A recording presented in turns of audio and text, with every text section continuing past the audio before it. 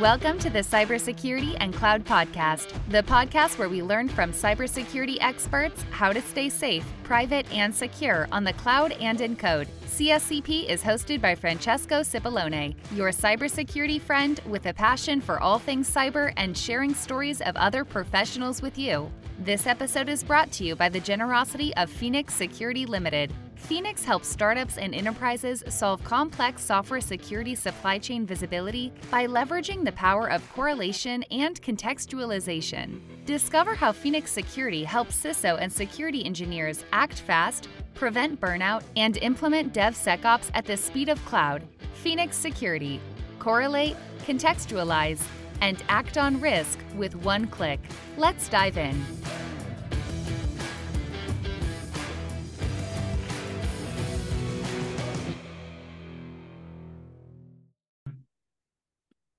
Hello, everyone, and welcome back to the Cybersecurity and Cloud Podcast. This is your host, Francesco, and this is probably the last episode that we do in 2022.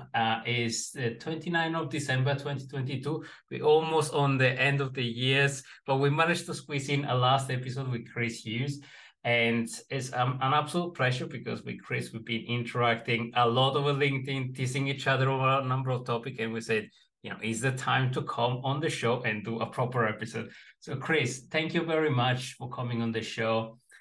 Chris is a consultant, he's the director of Acquia, and it's been in Air Force previously, so he's very heavily involved with a lot of US regulation around SPOM and around cybersecurity. And the US has facing a lot of change in late. And today in the episode, we're gonna dig in and explore this. But before digging in the exciting topic of SPOM and software supply chain, Chris, tell us a little bit more about you. How did you start? How did you get us to the point where you are today? Yeah, definitely. I'm happy to give you some background. I started off active duty Air Force. Prior to that, I always had an interest in computers and technology, but got joined the Air Force and got put into cybersecurity. And at the time, I didn't really realize the opportunity. You're just a young kid, and then I started really taking an interest in it because it was a fascinating career field, and I've never stopped. I did 4 years in the Air Force, and then I've been a federal employee with the U.S. government twice. Once with the Navy, doing cloud and DevSecOps and cybersecurity for them, and then also with an organization known as GSA, the General Services Administration, which probably isn't too familiar for many, but if you've heard of FedRAMP, I was part of the FedRAMP team reviewing cloud services coming to the U.S. federal market there. Right. As a security SME, and then worked at a couple of different industry organizations in the DoD space, on software factories, and think of cloud and Kubernetes and containerized environments and all those kind of things for Space Force and Air Force and so on, and then ultimately just decided to give it a chance myself and co-founded Acquia, where I'm at now, with a couple of partners, and doing cybersecurity consulting in the public sector, but also a little bit in the commercial, but definitely mostly U.S. public sector focused. Mm-hmm. And, outside of that, like you mentioned, I'm really active on LinkedIn. I host a show myself called Resilient Cyber, and I'm pretty engaged with groups like Cloud Native Computing Foundation, Cloud Security Alliance, for example. I have contributed to several white papers and publications with them. And just really passionate about all things cybersecurity, honestly. And there isn't a new article regulation that comes out, and there is a whole competition of who can write a blog before that. And I really appreciate that, because I think it's pushing everybody out to the edge to actually write even faster. Yeah, there's some awesome people out there that put out a lot of great information that I read, folks that you and I know, like Walter Haydock and such. So sometimes I enjoy writing, and for me, learning, I like to read something and write about it while I'm reading it. So if something new comes out, I like to try to quickly get an article out there and see, try to push other people, but it's all in good fun, honestly. Yeah, no, I think it's a good banter and it's a good competition to actually write even faster and quicker.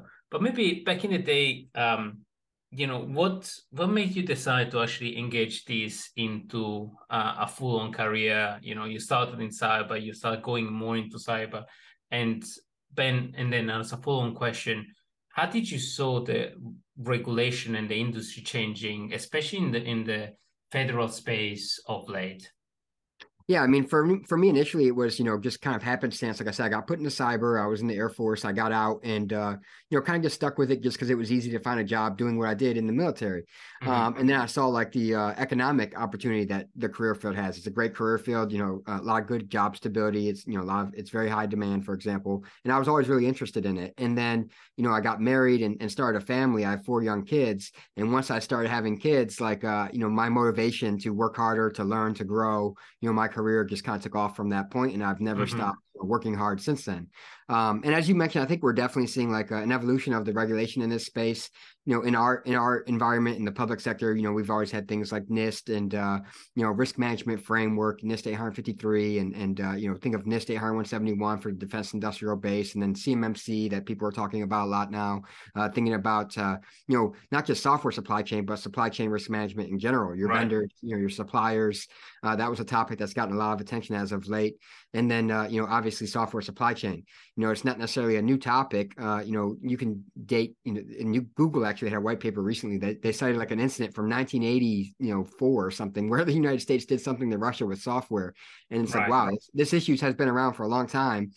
But it's gotten more and more attention. I think is we've seen open source adoption kind of accelerate and go crazy. Everyone's using open source software. Most modern applications are made of open source software, and I think people are realizing like I think Sonotype, for example, had a study showing that in the last 3 years there's like a 742% increase in software supply chain attacks. So malicious actors are definitely paying attention, and now I think that's making organizations, regulators, the industry pay attention and try to respond to this. Brilliant. And I think I saw an enormous change in that. But I saw the US taking with the change of command in CISA, a really strong stand in the software supply chain. And that's when the whole industry kind of start paying attention on OSS and in general on the software supply chain, and started bringing with SPOM and the new regulation around SPOM with the I think it was the 2201 or 02 that brought out the whole topic of vulnerability management, but not just in infrastructure, but across the software security life cycle, that really, really break the chasm and change the paradigm on, this is something that we need to pay attention now. And when there is a regulation behind it, the whole public and private industry start paying attention. That generated the whole debate and topic. And as you rightfully say, it's not a new thing. I mean, software, we've been writing software since forever, but right now we've been really paying attention to it. So what do you think was the kind of singularity that made everything change and us really paying attention now to software supply chain attacks? Yeah, I mean, I think like we've talked about, the momentum has been slowly growing. There's been folks like Josh Corman, if you're familiar with him, who's kind of warning about this issue almost like a decade ago, in the medical device community, for example. But there's no arguing that, SolarWinds and the fallout from that, the thousands of organizations that impacted, kind of like, precipitated the whole follow-on executive order, executive order on cybersecurity, which had an entire section 4, dedicated to software supply chain security. And then out of that came a whole slew of activity where you had organizations like NIST producing a new version of SSDF, the Secure Software Development Framework, OMB, Office of Management and Budget, now kind of dictating that all suppliers selling software to the federal government need to start to attest to aligning with SSDF, providing things like SBOMs. And then you had, organizations like NTIA, where you had Dr. Alan Friedman and folks, working on these SBOM working groups, 2-3 years ago, and building that interest, building that maturity around SBOMs with their working groups with industry. And then, of course, he moved over to CISA and kind of has kept up that, that momentum since then.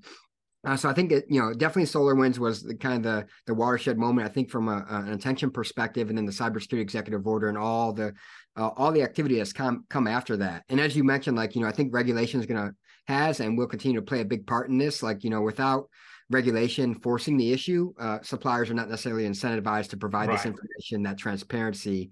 And many, I've been really focused or interested in the economic factors of cyber. Many consider cyber to be a market failure. They say regulation is required for things to change. And I think it's, it's hard to argue with that, because if we just leave it up to the industry, they're not going to necessarily provide this information. Why would they? Just put some additional risk or scrutiny. So I think we're definitely seeing a lot of changes. and security is often seen as a massive cost. So if there isn't a regulation behind it, there isn't a business justification to actually do it. But SPOM in particular, I think, attack one of the big topic in cyber, that is the asset management in general. That is a huge debated and often avoided topic in cyber, or in general in IT. It's not even a cyber problem. And I think the SPOM kind of industry has now brought to the topic a problem that is like, what do we do with SPOM? What do we do with this asset? And, you know, asset of asset, and who use those assets? So I think it has opened the Pandora box around asset management in software supply chain and non. What's your thought around it? No, I think you're spot on. Like, you know, I've been writing and talking about this recently, and like just digging in and reading a lot about it and looking back across my own career. You know, asset inventory has been a best practice for a long time. You think of like SANS critical controls, CIS critical controls, hardware, software asset inventory has been around for a long time, and we've always sucked at it. And it's always been difficult, you know. And then you bring in like, you know, the modern environment with the open source software, you know, you have managed service providers, cloud service providers, you know, software delivered as SaaS, you know, software is increasingly complex in most modern environments. And, you know, you look at like SBOM, as you mentioned, now you kind of open that Pandora's box of, you know, it's not just like one app, it's all these components that are involved in the app. And then you have all your dependencies and all your transitive dependencies. And it just, you know, it's a very complicated issue. Yeah. And we kind of just had been burying our head in the sand or ignoring it and pretending it didn't exist. And now, you know, the light is on the issue and there's no ignoring it now. And organizations are really starting to try to grapple with like, okay, how do we get our hands around this? How do we understand like what our software supply chain is, our components that we're using? If we're a supplier, you know, what are we using in our software? If we're a consumer, what's in the software that we're consuming? What are the vulnerabilities associated with that? So it's kind of opened that Pandora's box, like you said. Yeah, no, I totally agree. And I think after SPOM, there will be a whole, like you've wrote a really very on point article about the SaaS platform and the SPOM and who depend on the dependency. That is kind of on the topic as well of software supply chain, but on chaining fundamentally third-party supply chain. There's a whole debate of who depends on what from a software perspective, but in general. And I think going forward is even going to be more because there being more attack around it. What's your thought about why the attacker focused on more on the softer side of things rather than in the infrastructure? Did we get better at infrastructure and defending infrastructure assets, or have we been ignoring completely the softer aspect? Yeah, it's actually it's a very hotly discussed and debated topic. You know, there have been some claims, you know, even by organizations like ONDNI, which is the Office Director of Director of National Intelligence in the United States, for example. You know, they kind of stated that, you know, as organizations get better at doing the basics, the fundamentals, you know, as attackers have gone upstream, for example. But then again, if you look at the headlines, you know, we still have phishing, we still have, you know, lack of MFA. So we're still very bad at the fundamentals as an industry, it seems. But if you look at it from the attacker's perspective, like, you know, they can target you as an individual organization, or they can target your supplier and have a cascading impact across hundreds, thousands of consumers downstream. And they may do that indiscriminately, just, you know, whoever we get, whoever the consumers are, or they may look targetedly, like say SolarWinds, and say, who's using that? Okay, great. We want to get to them. Let's target the supplier and then have that downstream impact, you know, onto the consumers downstream that we know are using them. I think it's kind of like you know, it's just an efficiency thing. You know, if they can see that it's way more efficient to target a supplier and have that cascading impact across the industry, thousands, you know, of consumers versus targeting a single organization. So it's just an efficiency thing, an economy of scale thing from a malicious actor's perspective. And then also, I think they've realized, like as an industry, we just have really poor supply chain risk management practices. And so why not take advantage of it? You know, they're always looking for the most efficient way to carry out their goals, you know, so they just kind of have taken advantage of that reality. And I think you brought up a topic that really fascinates me, that nowadays attacker and individual group works as a business. So they look at the unit of economics and what the smallest number of line of code that they can produce, they're going to hit the majority of the masses. And I think they talk ROI more than Blue Team does. Yeah, no, I mean you're spot on. Like malicious actors are organized cybercrime is becoming very mature. It's a massive industry that generates a lot of revenue for like malicious actors around the world. Whether it's organized nation states doing it for purposes like that, or just crime groups doing it to make revenue and profits. And as you said, like they're going to look for the most efficient way to do that. For all the hype of think of like advanced quantum resistant encryption, for example, like those kind of things, like yes, that exists, but they're going to look for a more efficient, like they just don't have MFA, or they have like a poor password hygiene, for example. Right. They didn't patch known vulnerable software that has a patch available for like 4 years now. Like, so they'll just take advantage of the most efficient thing they can. It's just easier and makes more sense for them. This episode is brought to you by the generosity of Phoenix Security Limited. Phoenix helps startups and enterprises solve complex software security supply chain visibility by leveraging the power of correlation and contextualization. Phoenix platform connects to your repositories, scanners, and cloud, correlates all the information, and provides you with a prioritized list of vulnerabilities that need to be addressed first. Discover how Phoenix Security helps CISOs and developers remove friction and maximize the use of DevSecOps professionals at phoenix.security. Phoenix Security. Correlate, contextualize, and act on risk with one click. No, and I totally agree. And I think I was reading the other day an article about the fact that 76% of ransomware is leveraging vulnerability of more than 2 years old. So it's not like 0 day, it's not as quantum encryption breaking. I mean, those are cool topics to discuss about, but it's like, again, attacking on the basic. And I think maybe on the topic that you brought, we haven't been paying a lot of attention on software supply chain or in general software security.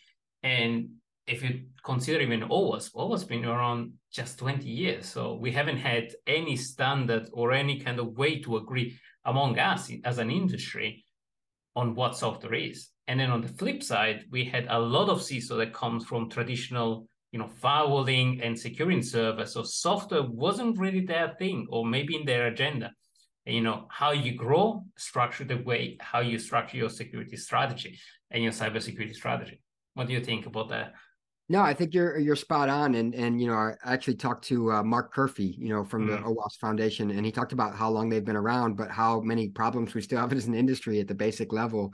And then you talked about, like that. I think software supply chain actually presents something unique. You talked about like it's been 2 years, 2-year-old vulnerabilities that malicious actors are taking advantage of. Another unique thing about software supply chain attacks is like, how long have we heard just patch? You got to patch, right? But what happens when the patch is actually the attack vector is poisonous? So now you're like following a best practice that could compromise you. So that's a very difficult dichotomy there if your supplier's patch is compromised. And as you said, like, coming from different backgrounds, depending on the organization and, the CISO, the industry that they're in, the focus on software supply chain may not be there. They may be looking at security from a different angle around, when it comes to, like you said, software versus traditional security, this modern ecosystem we have of APIs and SaaS providers and open source software consumption. A lot of that's new to, security professionals, or at least organizations haven't necessarily always paid attention to that stuff. Not only that, but it's rapidly growing. The industry is changing so much, so fast that, a lot of these things are just simply new. We haven't matured as an industry to address them quite yet. Right. And I think you shared the attack surface the other day of software supply chain. And if you compare that to modern attack, those are completely two total different way to attack. If you vector to attack fundamentally organization. So software supply chain attacks are totally new breed and methodology and technique. And I think if you come from an infrastructure, you struggle to get ahead of the curve and understand how a library that has the same name of another library could fundamentally match or be a vulnerability to your organization versus, you have a vulnerable service. A lot of traditional security folk relate to the vulnerable server. They don't relate to a repository somewhere or an account takeover or things like that. Yeah, I think you're raising an interesting point. I've been talking a little bit about is like, we see the big push for zero trust, for example. But if you look at zero trust, at least how it's typically discussed, it's very network centric, architecture centric to the organization, our endpoints, our authentication, all those kind of things about the architecture. And you may be securing all of those things and doing that, doing those things right. And then you look at like open source software consumption, and you're just voluntarily pulling things in that you have no understanding of the pedigree, the provenance, who contributed to it, if it's secure or not, if it has vulnerabilities. So you may be doing all these things right from a architecture perspective, and then you're just voluntarily pulling things in with you're just implicitly trusting things when you think about software supply chain, which is an kind of anti-pattern for zero trust. So yeah, it's a new paradigm and a way of thinking about things that we just historically haven't done as an industry. No, I agree, and I think maybe back in the podcast where we discussed with Walter on. Are we still siloed as an industry to think where you run software and how you build software? So you still have the debate between software security folks that thinks in a specific way and infrastructure or cloud security folks that see things in a completely way. So are we still looking at software in a compartmentalized way versus full stack way? Yeah, I think it definitely could be argued, and I've, I kind of like you, I started off in traditional IT and then, got into the cloud and things like that. And, I'm not a big fan of like, you'll hear arguments of, cloud is less secure than on-prem or, cloud is more secure than on-prem. And this simply doesn't work like that. There's a lot of factors at play, the supplier, the maturity of the supplier, for example, me self-hosting something is not going to be in comparison to like, say, GitHub that's used by millions of people and has a massive organization of security, expertise behind it. There's a lot of factors that contribute to whether something is secure or not. It's not, so black and white. There's a lot of gray in there and nuance in there. Right. And maybe a question for you. So what do you think is, well, as a security industry, what do you think are we facing in the next probably couple of years? Yeah, it's a good question. We have a lot of question. Yeah, we have a lot of problems. It's we're coming up on 2023, as you said. It's prediction season, and you can look around and see a lot of great predictions that a lot of these things are true or will likely be true. We have a lot of problems, but looking at where we're headed, I think that we have a lot of maturing to do around how we look at the software supply chain. We have great things and efforts underway, like you talked about, like SBOM. Of course, we have two kind of competing standards there: SPDX and Cyclone DX.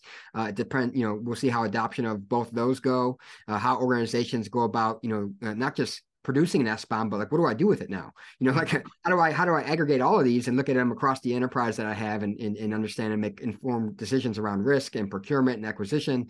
How do I better vet my suppliers and understand my suppliers? So it's just a very, we have a complex problem set ahead of us with a lot of things to mature around. I think, as you said, it's a new paradigm for us in a lot of ways around security, and there's a lot of things that we need to figure out and mature as an industry still. And that's all great, but it's a very complex topic, and we struggle a lot to actually bring the whole organization together along on the security journey. And now we're facing kind of a singularity where we have augmented the complexity of what we deal with for the nature of software that is complex. How do we translate all this complexity to a business decision maker that needs to decide, okay, I'll invest X amount to actually keep on building my software secure or keep on running my organization securely? So how do we shield the organization to the sheer amount of complexity that all this has? Yeah, I like the word that you use. I think you use the word shield, the organization. I think it's like, we, to an extent, it's kind of security's responsibility to abstract away a lot of the complexity. Like, we shouldn't be expecting the board or business leaders to be cybersecurity experts, for example. Right. And that's where I think, think of things like risk quantification. If you look at how we communicate risk, it's almost all qualitative. It's very subjective. It's based on, gut instinct and experience. And it doesn't really, we haven't really done a great job of maturing how we communicate business risk in dollars, and communication that they understand as a business. We have great books like How to Measure, Cybersecurity Risk from folks like Doug Hubbard that came out many years ago, and then there's already a version 2 coming out. But if you look at the industry, like we have FAIR and we have things like that, but they're not really adopted very well in many organizations. They're not implemented at scale that I've seen in the industry. So I think as an organization or as an industry in terms of cyber, we again need to mature how we communicate with the business, putting things into business terms. You often hear about the CISO having a seat at the table and needing to speak the language of the business. Well, the business speaks dollars and cents. So right. we need to put that risk in that kind of term so that they understand it, the implications of it, and can make risk informed decisions about it. We shouldn't expect them to be security experts, and they're not going to understand the software supply chain when we as a profession are still getting our hands around it ourselves. Right. So translating fundamentally the whole traditional problem of attack vector and vulnerability and into probability of exploitation and to impact and the probability of that impact to happen, those are terms that fundamentally any business-minded person can relate to and can understand in terms of risk and do something about it, like mitigate risk with dollar. Yeah. I mean, you're using the terms that, like, I think back to a decade ago or more when I took like CISSP, and there was like, likelihood and probability of exploitation and of likelihood of occurrence, and like no one ever really talks about those things for some reason in the practical world. Like we just, you, me, and others have talked about a lot on LinkedIn is like, we talk about CVSS base scores and severity, but there's no context or nuance behind it. Like, is it actually exploitable? How likely is it to be exploited? If there is an exploit available, what's the maturity of the exploit? Is it proof of concept? Is it known to be exploited? If you look at like resources like CISA has their known exploited vulnerability list, for example, or you have things like EPSS that's starting to grow and mature, to see what's the probability that this vulnerability will be exploited, and then understand, like, organizationally, what kind of factors do we have in place to mitigate the risk? What's our environment set up? How are our configurations in place that may make this vulnerability exploitable or not even exploitable and totally irrelevant for us?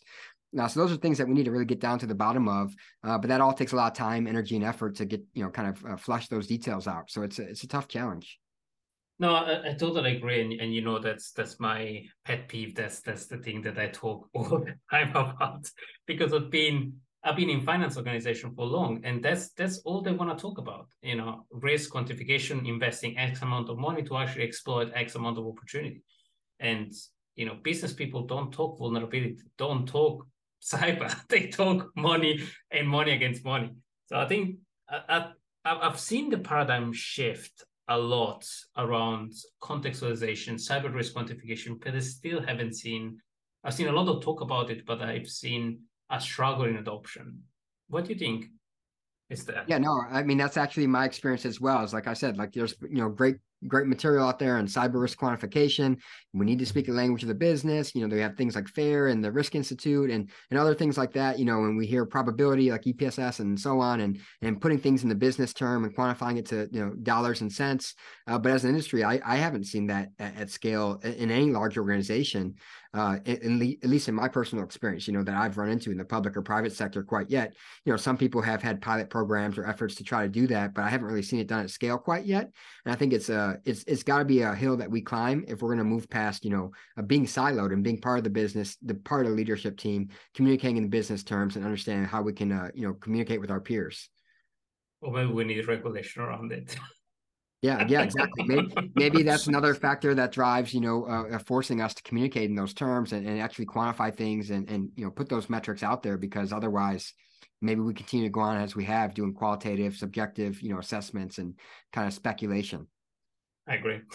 Chris, we're coming to a close, and we have a brilliant tradition in the show that is not live on a doom and gloom like we always do in cyber, but live on a positive note. So in your opinion, how has the industry changed, or what is the positive sign that we start seeing, and to leave fundamentally our audience on a positive note? Yeah, I think while we've talked about a lot of the challenges and problems, I think the fact that we're even talking about these is a good sign, because there's been years. Like, it's not as if the use of open source software or a software supply chain as a concept is new. We just simply didn't address it previously as an industry. And so we're seeing a lot of momentum from groups like Linux Foundation, OpenSSF, CISA, the federal government in the United States. We're seeing European regulations start to come out around software supply chain, suppliers, SBOMs. So we have a lot of great momentum underway. Same thing on the cyber risk quantification. We're seeing a push for having cyber expertise in the boardroom from groups like SEC, for example. I think we're moving in the right direction, and we have a lot of problems ahead of us, but that's also exciting. We have a lot of things we get to solve and tinker with and try to solve as an industry and as professionals, and that makes me interested and engaged. And I hope everyone else is along on the journey and excited as I am about the opportunity. Absolutely, I've seen the paradigm shift, and I'm super excited about Avtocon. But if folks want to follow more about the US set of regulation or what you talk about, where they can find more about you?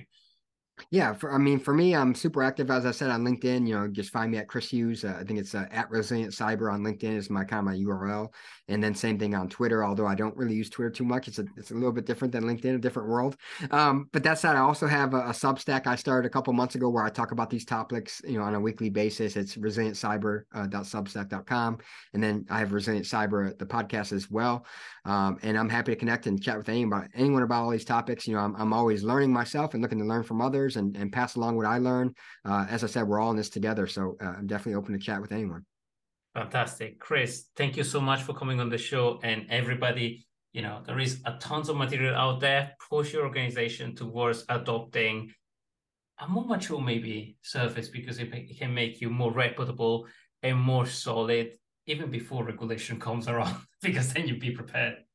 Yeah, I mean, we always talk about just a closing note. We hear about shifting security left. This is an opportunity to do that. Instead of being reactive, waiting for regulation to come along and kind of encourage you to do these best practices or things that we're seeing emerge as things that we should be doing. Get ahead of that curve. If we know we need to start quantifying cyber risk, we know we need to start talking about software supply chain security as an organization or business. Now is your opportunity to get in there and start doing those kind of things.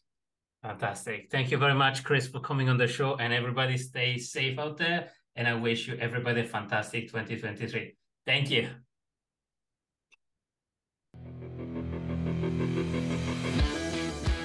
We hope you enjoyed today's episode. Please leave us a review on Apple Podcast and post it on social media tagging Cybersecurity Cloud Podcast for a chance to win a $100 Amazon gift card. Discover other episodes at www.cybersecuritypodcast.com.